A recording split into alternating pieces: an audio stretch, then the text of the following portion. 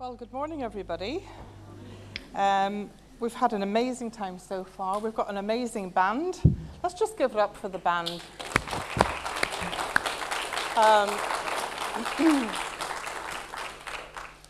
They just lead us so beautifully every week, and whatever configuration of the band it is, they're just absolutely amazing. We really appreciate them.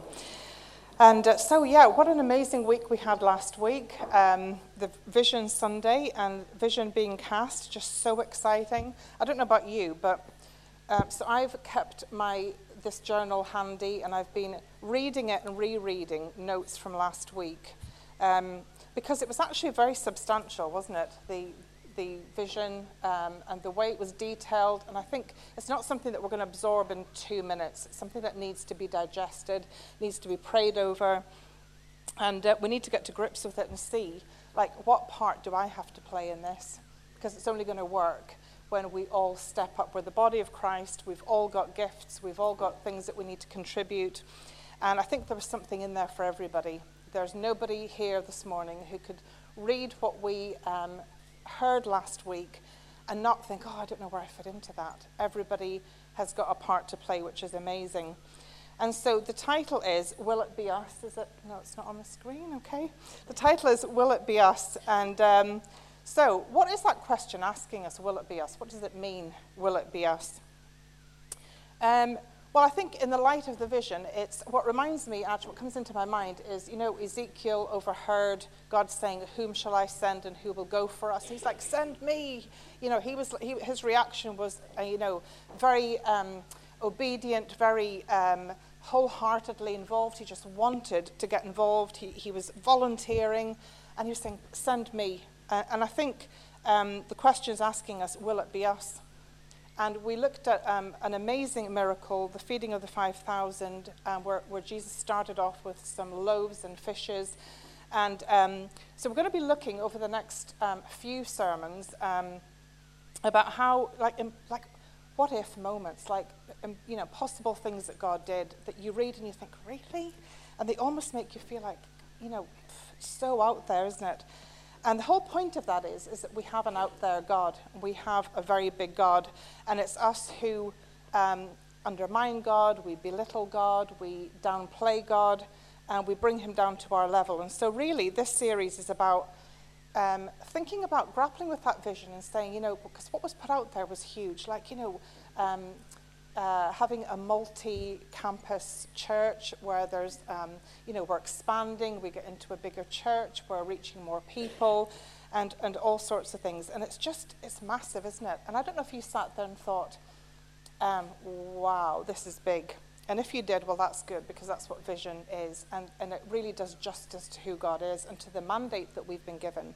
And so in the Great Commission, that's what is called that part at the end of Matthew in particular in the Gospels where Jesus, when he was finishing his time here, he said to the disciples, I'm sending you out now. I'm sending you out to go into all the world and make disciples and preach the gospel and baptize and cast out demons and so on. And that's the task that we've been given. But in Luke, it says, but stay here until you have been given power by the Holy Spirit. In other words, this is too big for you. What I've just asked you to do is actually not doable. You need the power of the Holy Spirit. And so this morning, we're just going to look at this question, will it be us? And I just want you to think, will it be me? We all want to be grafted into the big stories, the big moments, the big miracles. We all love the big stories and the big miracles.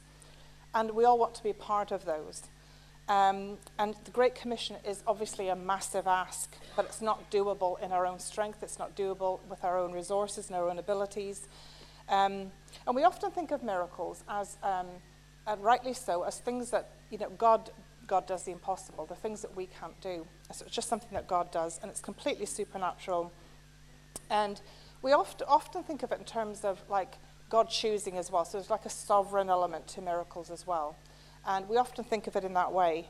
But I just want to suggest this morning that actually For God to do miracles, it involves partnership with us. And there's always a part that we have to play. It's not just about God suddenly deciding to do something and we sit passively, just chilling, doing life how we want to do it, and then expect miracles to show up. And this is kind of probably the issue that the church has in general, where maybe, we criticize, we say, we're not seeing this happen, we're not seeing that happen. So really, the focus of my message this morning is partnering with God. And what does it look like to be the kind of person that God would use to perform miracles alongside?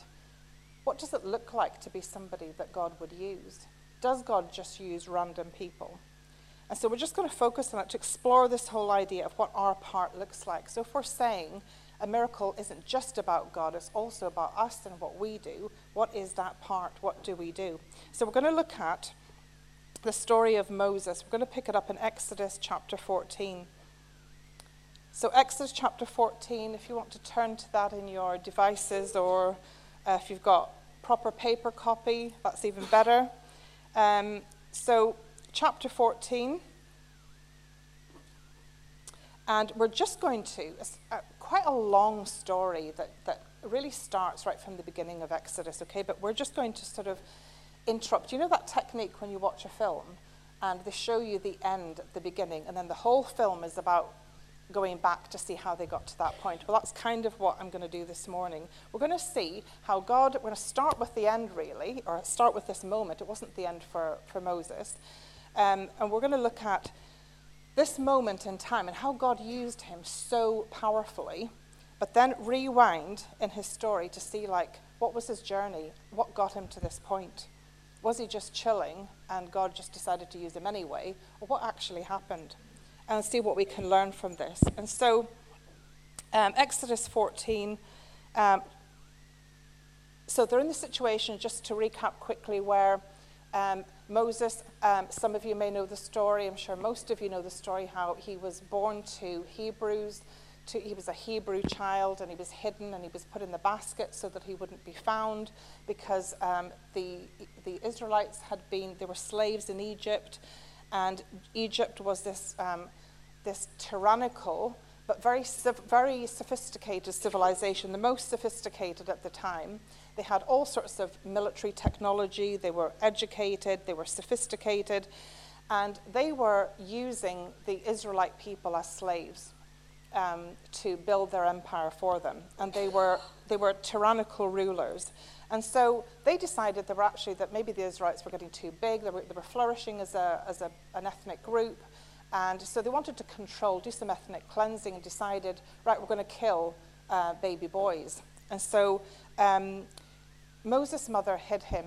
The famous story of Moses in the bulrushes, he was hidden amongst reeds. And Pharaoh's daughter found him. And to cut a long story short, she absolutely falls in love with this beautiful baby, takes him into the palace. He becomes basically part of the royal family. He grows up in the house of Pharaoh. He is actually, according to Josephus, one of the first century historians who writes about this period, said that actually he was groomed and he was prepared to be a future Pharaoh.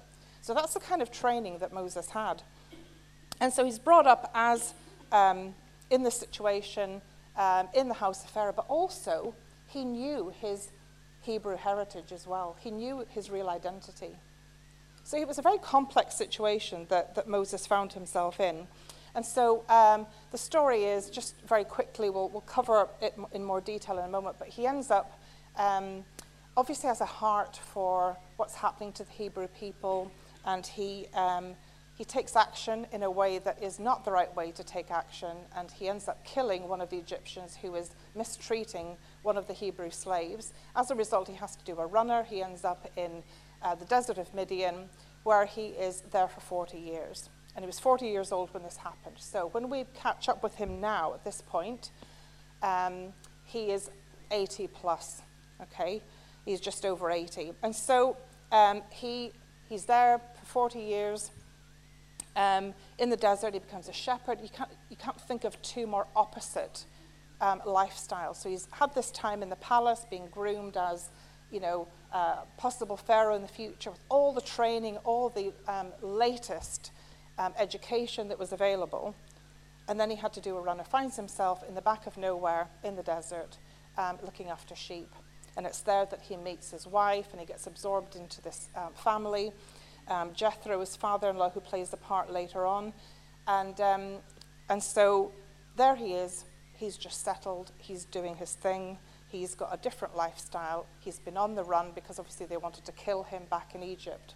And then God catches up with him and interrupts his new life.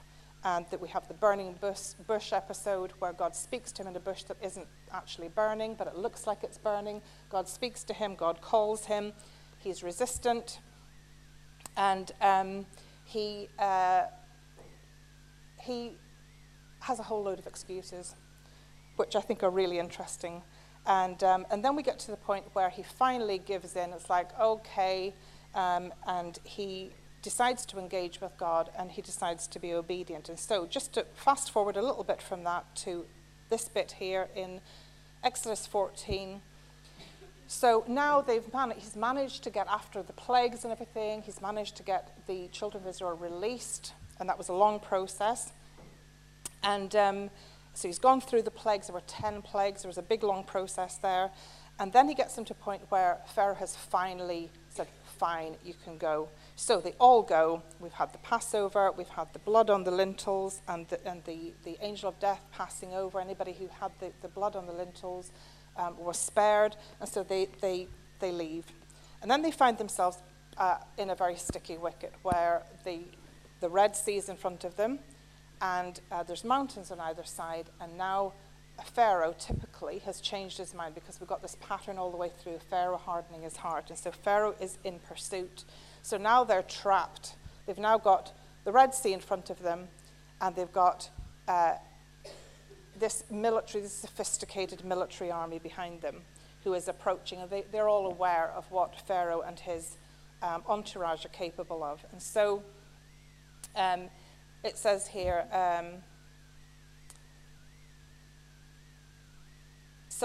Pharaoh, he took 600 of the best chariots along with all the other lots of, let me read that again. 600 of the best chariots along with all the other chariots of Egypt, with officers over them all.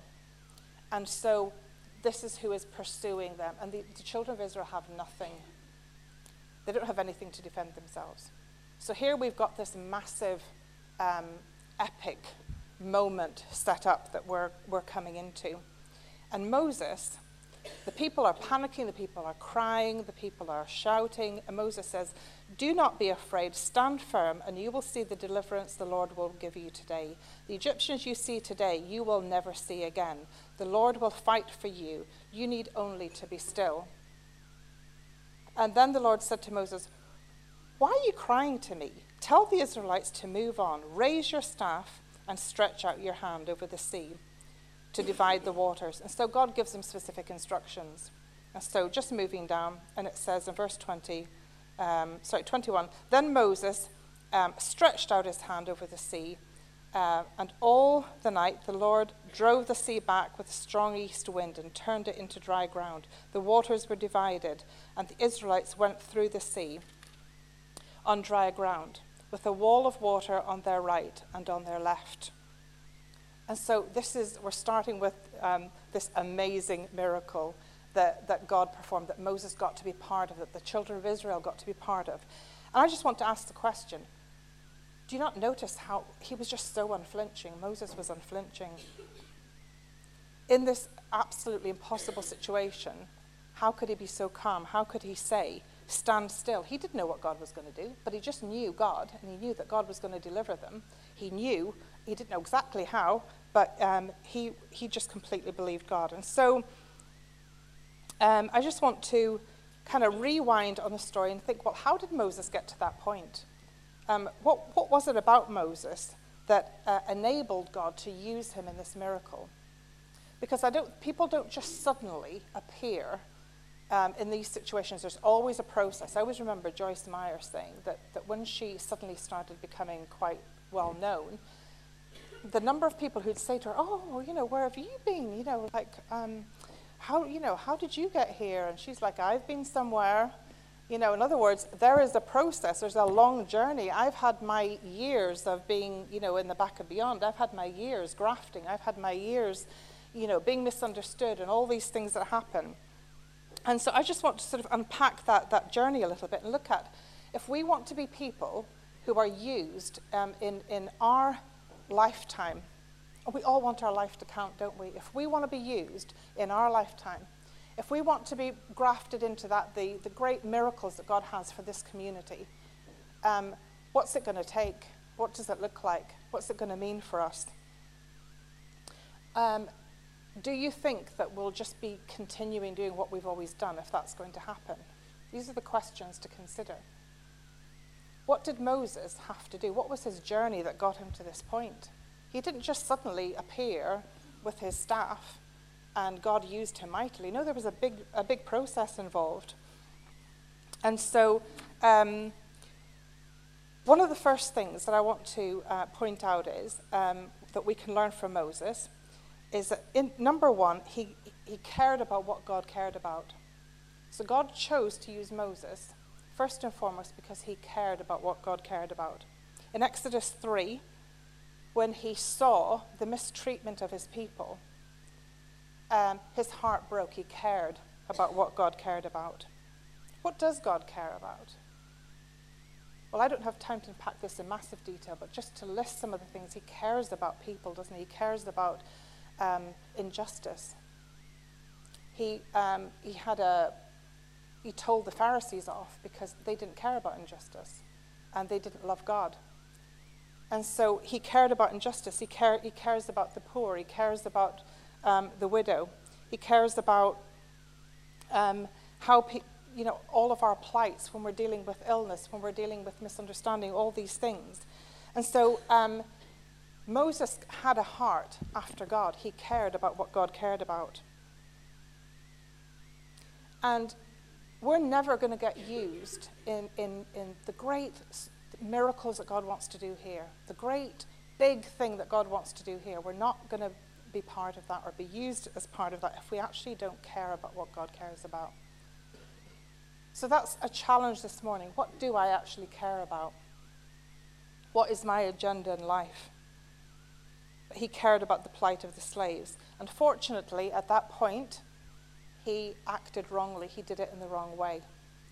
So that's something to be aware of. Perhaps we do care about what God cares about, but maybe we don't handle ourselves in the wrong way. He lashed out and he ended up killing the Egyptian. And as a result of that, he ended up having to be on the run. And as a result of that, he spent 40 years in the desert. And the desert period in the Bible always represents kind of a time of being set apart, a time of obscurity, being in the background, suffering, rejection. Jesus had to spend time in the desert, and during that time he was tempted. And so this period that Moses was in, this 40-year period in the desert, it's a long time, isn't it? And so perhaps we need to handle our desert periods better than we do and see the bigger picture and see the purpose of those seasons. If we're going to partner with God, if we're going to be used in the big thing and be part of the big miracle and be part of what God wants to do, we're going to have to partner with God, and it's going to involve suffering, training through suffering, because those periods are the training ground. That's when our characters are developed. And it happened to all of the greats that were used in the Old Testament. You think of Joseph. He spent time in a well, completely rejected by his own family. He experienced enormous betrayal. You read the story of Joseph and you think, how on earth did he get out of that with the attitude that he had? But he managed that season of rejection, of betrayal, of mistreatment. He managed it in a godly way. Not in the way where I'm going to lash out and kill the Egyptian, but he handled it in a different way. He responded during this season. And I think there can be two responses when you're in a season like this. There can be a kind of a a response where you almost get acclimatized to this season of this backwater season, this obscurity. It's almost like, and I get the feeling with Moses that he was almost comfortable in this, this new lifestyle of being in the back of beyond. Maybe he was glad to put Egypt behind him and his experience in the palace and all the pressure that was put on him in terms of his grooming and who he was supposed to become. Maybe he was glad to be out of it. I don't know. The Bible doesn't tell us. But it seems that he's certainly reluctant to move on from this place. And so sometimes we can have bad experiences where maybe we felt a call. We felt like God was asking us to do something. Maybe we stepped out and did it, but we didn't do it in the right way. And we ended up experiencing rejection or alienation, or something went wrong, and we've just kind of like sidelined that whole thing. And what should have been a season, what should have been just being parked in a lay-by to sort of catch your breath. So like, when you go on a long journey, when we used to go to Cornwall, we would find a nice spot to stop. But it was just a pit stop. It was just, the purpose of that was to just kind of stop, go to the loo, go and get some food, just have a little walk around before getting back in the car and continuing. And these seasons are really a little bit like that. They're meant to be temporary, but some of us park in them, and it becomes a new comfort. It becomes a new alternative, really, to what we were asked to do in the first place. When in fact, God means it as a training ground. God means it as, this is the time to really dig in. This is the time to read the word. This is the time to pray. This is the time to be faithful in the background season. This is the time to live before the audience of one, when nobody sees what you're doing in your own house. Instead of just lying around watching Netflix all the time, and thinking, why is God not using me? Maybe this is the time to really get to grips with God's word. Let's use these seasons really well. And so if you want to be part of the big miracle, the big thing that God wants to do here, in this community, in this church, we're all going to experience these seasons that we have to make some choices in. We have to recognize the season. We have to choose how we're going to navigate that season. And we have to partner with God and know that he knows the bigger picture, even when we don't know where it's going. We don't know where it's going to lead to. We don't understand what's happening. To be faithful during that season. And I get the feeling that maybe Moses, I get the feeling that maybe he had become a little bit too comfortable and really wasn't wanting. He wasn't so receptive, really, to the things that God was asking him to do. And so he has the burning bush experience. He's out there minding his own business, doing a day's work, looking after his sheep. And he has this experience, and God speaks to him. And so the third thing that we can learn is that Moses surrendered. Okay, Moses surrendered. But initially, he surrenders eventually, but initially, he's got some objections. And some of his objections are, who am I? Who am I that you would ask me? Does that objection sound familiar? We think that God can only use so-and-so, or use that person because of their skill set, use that person because of their background, use that person because of just the kind of talents that they've got. And so he's really saying, who am I? When God says, I want you to go and this is what I want you to do. I want you to go and free your people, which is what his heart was to do in the first place, but he just did it the wrong way. And he had to go through this period of training. And he's like, no. And then his next question is, well, who are you? In other words, I'm paraphrasing, but he basically says to God, who am I going to say sent me? In other words, who are you and what is your name? And God's reply to that is that famous, I am that I am. Tell them I am has sent you. So the reply to his who am I is God saying, I am. And he's saying to Moses, whatever you're not, whatever you feel you don't have, I have. This is who I am. This is who I am that's calling you. Then his next complaint is, what if they don't believe me? He's saying about the children of Israel. What if the children of Israel don't believe me? And so God tells them what to say. And then he says, oh, God, I've never been eloquent. I can't speak. I really can't do this. Well, there's a slight contradiction really here, because if you read in Acts 7, Stephen's famous sermon before the Sanhedrin, he's actually described as being very eloquent and being very skilled with words and being very knowledgeable, which he would have been if he was being groomed for leadership, if he was being groomed to be a future pharaoh or play at least a significant role in the empire. He would have undergone training. He would have had access to the best education that the world at that time had. And so what is that about? The Bible doesn't really tell us what that discrepancy is, except that some people have suggested that maybe his confidence was at an all-time low. Maybe he'd got to the point where, he'd spent so long kind of not engaging with the will of God in that sense. He was in this season. Maybe perhaps his view of himself changed and he just felt like, I can't do this. And maybe that was a good thing. Maybe God could actually work with him now. Maybe that was the whole point. Maybe he had to get to a point where, he was the big, he was doing military stuff back then. He led a successful battle against the Ethiopians and won, the history books tell us. And so Moses knew what he was doing in terms of warfare as well. But we see him in a very different place as a shepherd. And so maybe he just got to a place where he felt like, I've left that world behind, I've left that life behind, and now he almost felt intimidated by it, whatever his reasons were. He was in a place where now actually God could use him. God couldn't use him when he was perhaps arrogant at that time, operating in his own strength, doing his own thing, doing it his way. How many of us perhaps have been trying to do stuff in our own strength? We've been arrogant. We have been using our own talents. We've been operating in our own strength. We've been thinking, I can do this, I've got this. Well, that's exactly the thing that precludes you from being used in the big miracles.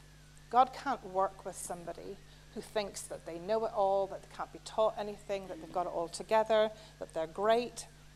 He needs somebody who's in this place that Moses is now in. Who am I? Not that God wants us to have low self-esteem. No, he wants us to have self-esteem based on our identity in him and what he can do for us. So this is not saying, hey, being like, I'm a little worm, that's a good thing. No, it's not saying that. It's saying we need to have a very realistic view of ourselves. We need to be able to say, actually, I can't do this in my own strength. But then having something within us that says, I'm willing to go for it, though, if you're going to help me. I'm willing to go for it if you give me the strength. But I can't do it myself. And so he makes this excuse, I'm not eloquent, which obviously wasn't even true. And then he finally says, and I love this one, and we've all heard this before, oh Lord, please send someone else. Please. Now, that is a very understandable thing to say, given what he's being asked to do. Please send someone else, because surrendering to God, and this is what he ultimately did, but this is a process of looking at how he did that. He's putting up his excuses. He's complaining. And surrendering to God means taking on God's agenda. It means being inconvenienced. It means life won't be as you know it anymore. Are we prepared for that kind of surrender that's going to mean my life as I know it might be over if I say yes to God? If we're going to do this big thing we're going to do in the community, what's that going to mean for some of us? Will my life be the same as it's ever been? We've got to be willing for that.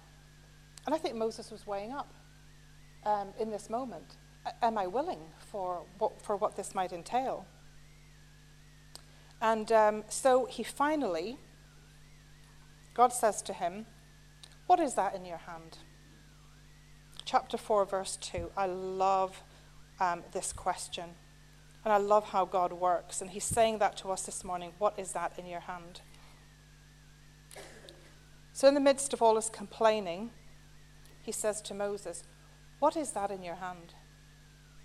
He says, a staff, he replied.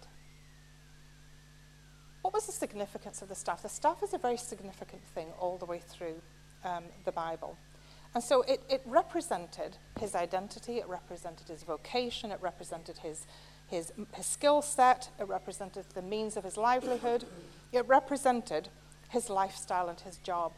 and his way of making a living in this world. But it was more than that. It represented his whole identity. So just like we might have like coats of arms today and family crests and things like that,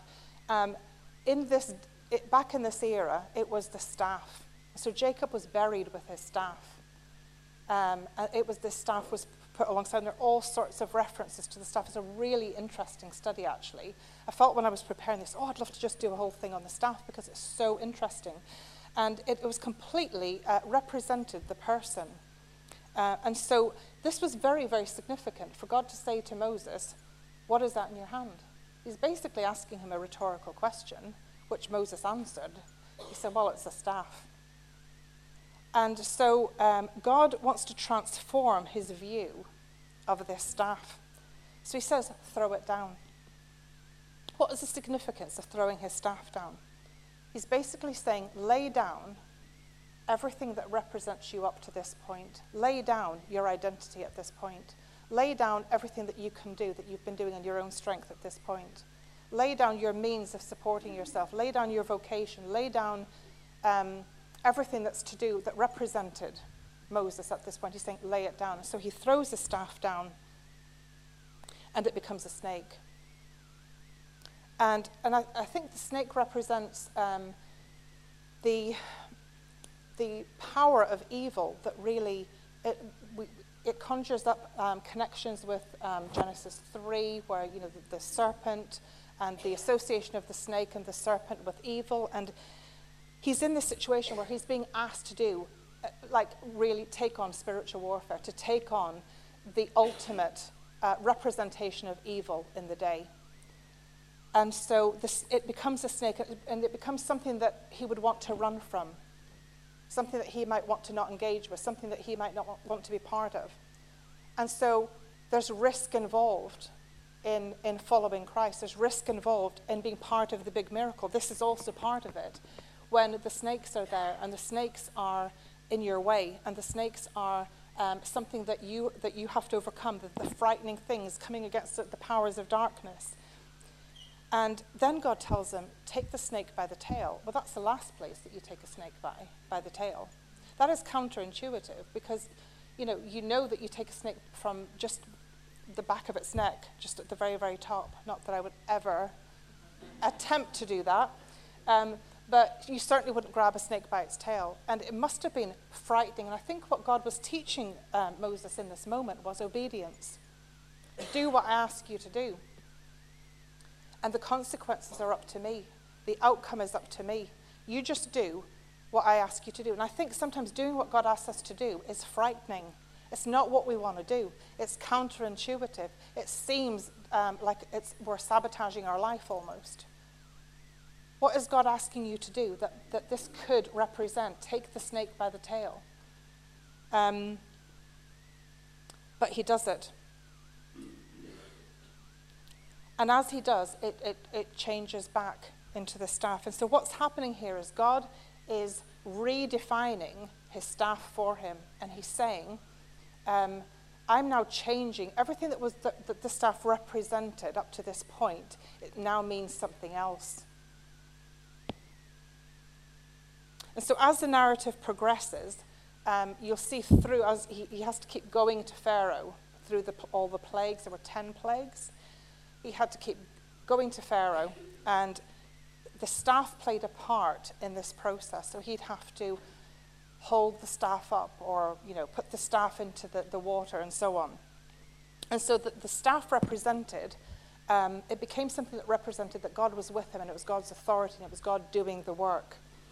And as the narrative progresses, it becomes a staff of God. And so it goes from being your staff to the staff of God. And sometimes, on some occasions, it even becomes synonymous with Moses' hand. So it shows the extent to which the staff was part of Moses and also part of God. It was God displaying that actually it's not the staff, it's not the stick, it's me. It's what I am doing. It's my supernatural strength upon your weakness, upon what you can't do. But the staff was just a physical emblem, a physical representation of Moses being completely giving his life over to God. And sometimes we're very physical, tangible people, aren't we? We're very fickle, and I think we need physical things, don't we? And I think God understood this with Moses. And so this whole staff development, like I said, through the Bible, you'll see later on with, like, Gideon had a staff, and instead of him inconveniencing himself to run off and heal somebody using his staff, he sent somebody else, and it didn't work. Because the whole point was, there's nothing magic about this stick. There's nothing magic about this staff.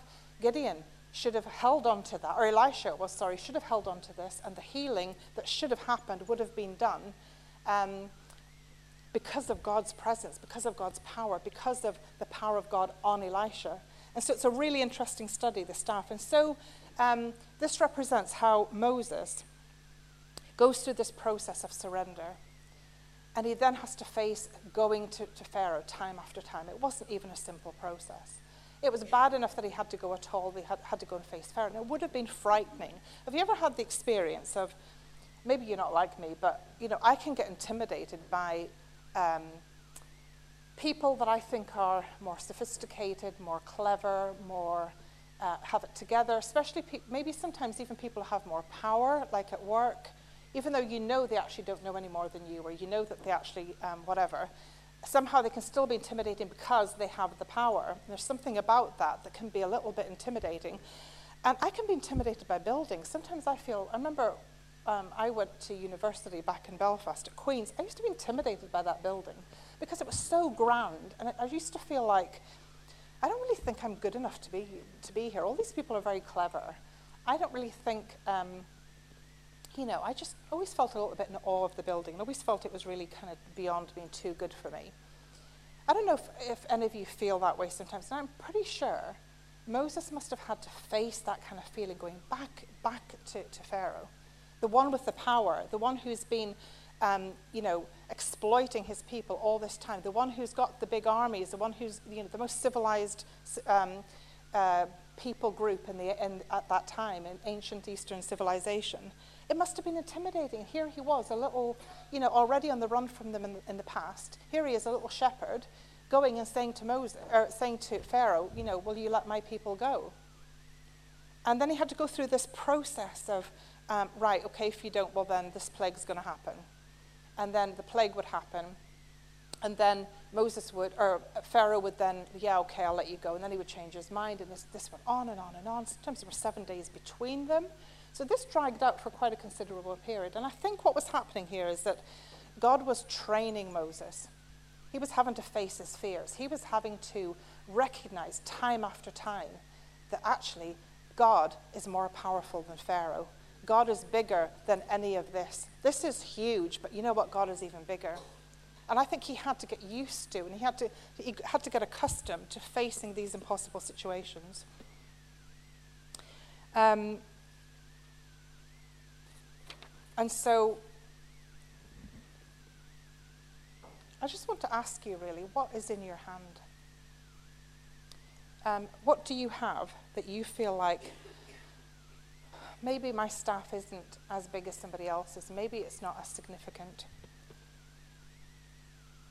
but it's just, God is just asking us this morning, if you want your life to be used by God, to be part of the miracles of what he wants to do here, we're going to have to make some choices that we agree to hand the staff over, to throw it down, let it come up differently, and take on the mandate that God has for your life.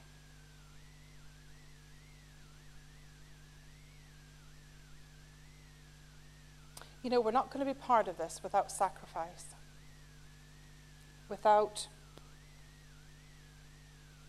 discomfort, without pain. But are we willing for that? We all want the big miracles, but are we willing for this part? Are we willing for the journey that it takes to get to that point? God wants to grow a people who are fully surrendered. You say, I'm prepared for my life not to look like it did before. If that's how you want to use me, if that's what you want to happen. You know, it says, Jesus said in Matthew, you know, if you're not prepared to take up your cross and follow me, you're not worthy of me. We can't engage in the Great Commission. We can't engage in the big thing if we're not willing to take these steps that we see Moses taking and being willing time after time to go through.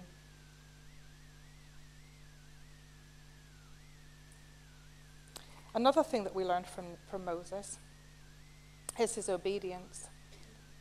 Moses was learning obedience. He was being trained in obedience.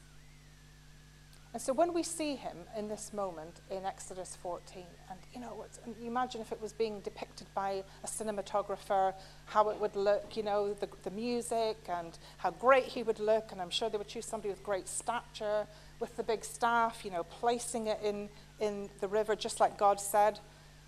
But this is the journey that got him to this point. 40 years in the desert, 40 years in obscurity, and then having to jump through all these hoops that God was asking him to do that trained him. Are we willing for that?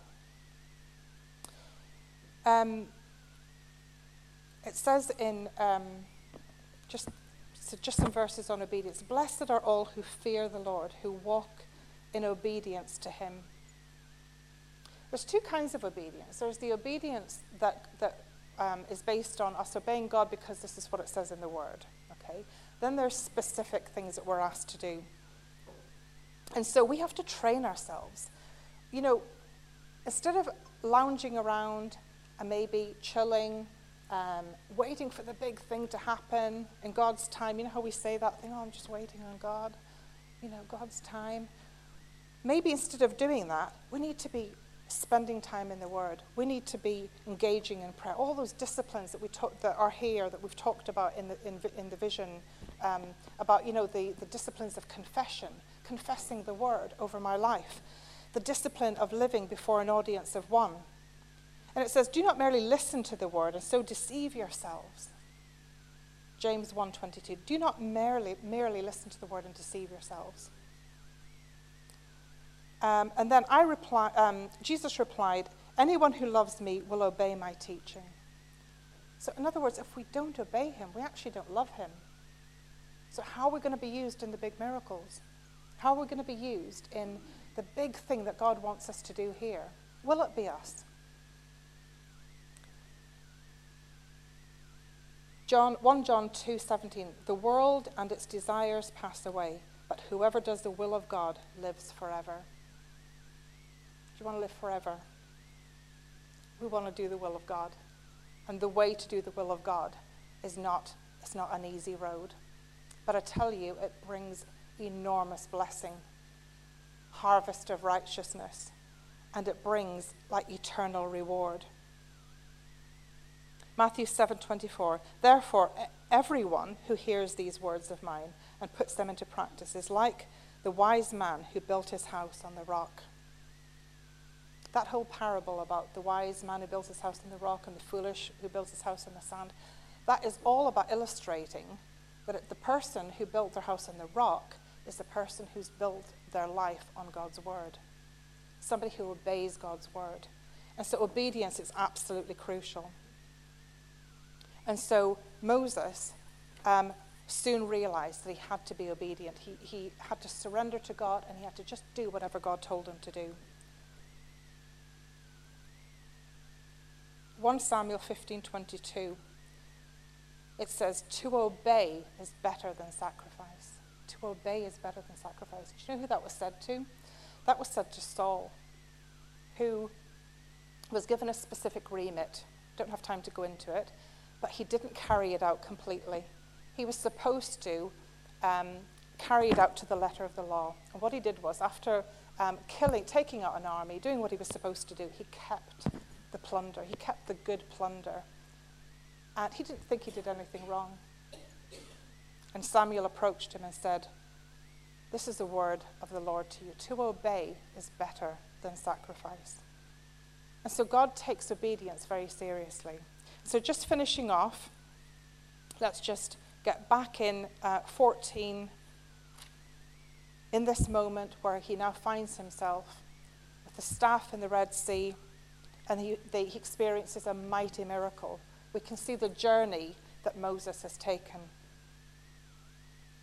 And so I just want to ask these questions. If you want to be on this journey with us, if you want to be able to say, answer to the question, will it be us? If you want to be a part of that group who's responding like Ezekiel, yes, I want to be part of that.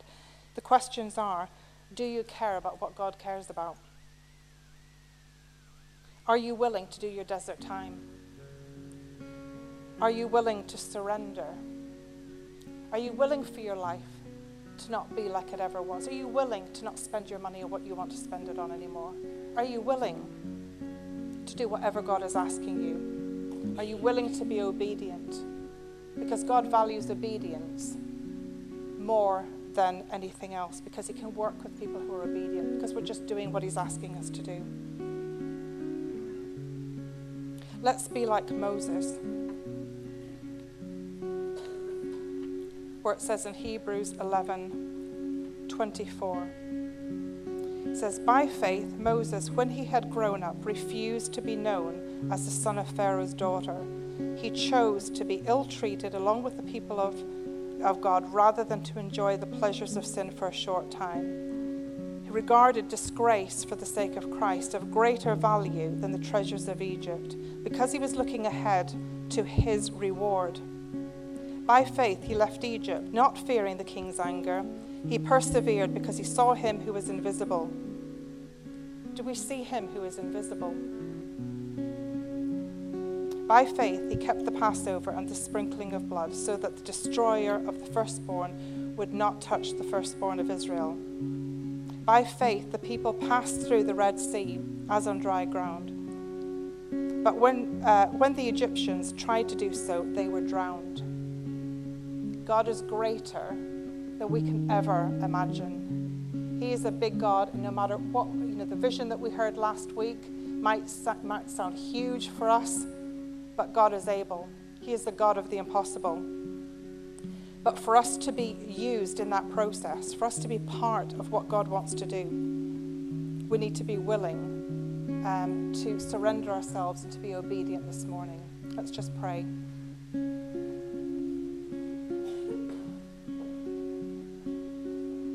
And just with eyes closed and heads bowed, just respond in your own heart. I'm not going to do an appeal or ask for any public response, but in your own heart, just ask yourself the question. What is your answer to that question? Will it be us? So Lord, we just thank you for your word. Thank you for the power of your word. And we just want to be people this morning who respond to your word. We want to be like Moses and value the eternal things of God, of the kingdom, than entertainment in Egypt, than treasures of Egypt. And so God, we want to submit to you today in Jesus' name. Amen.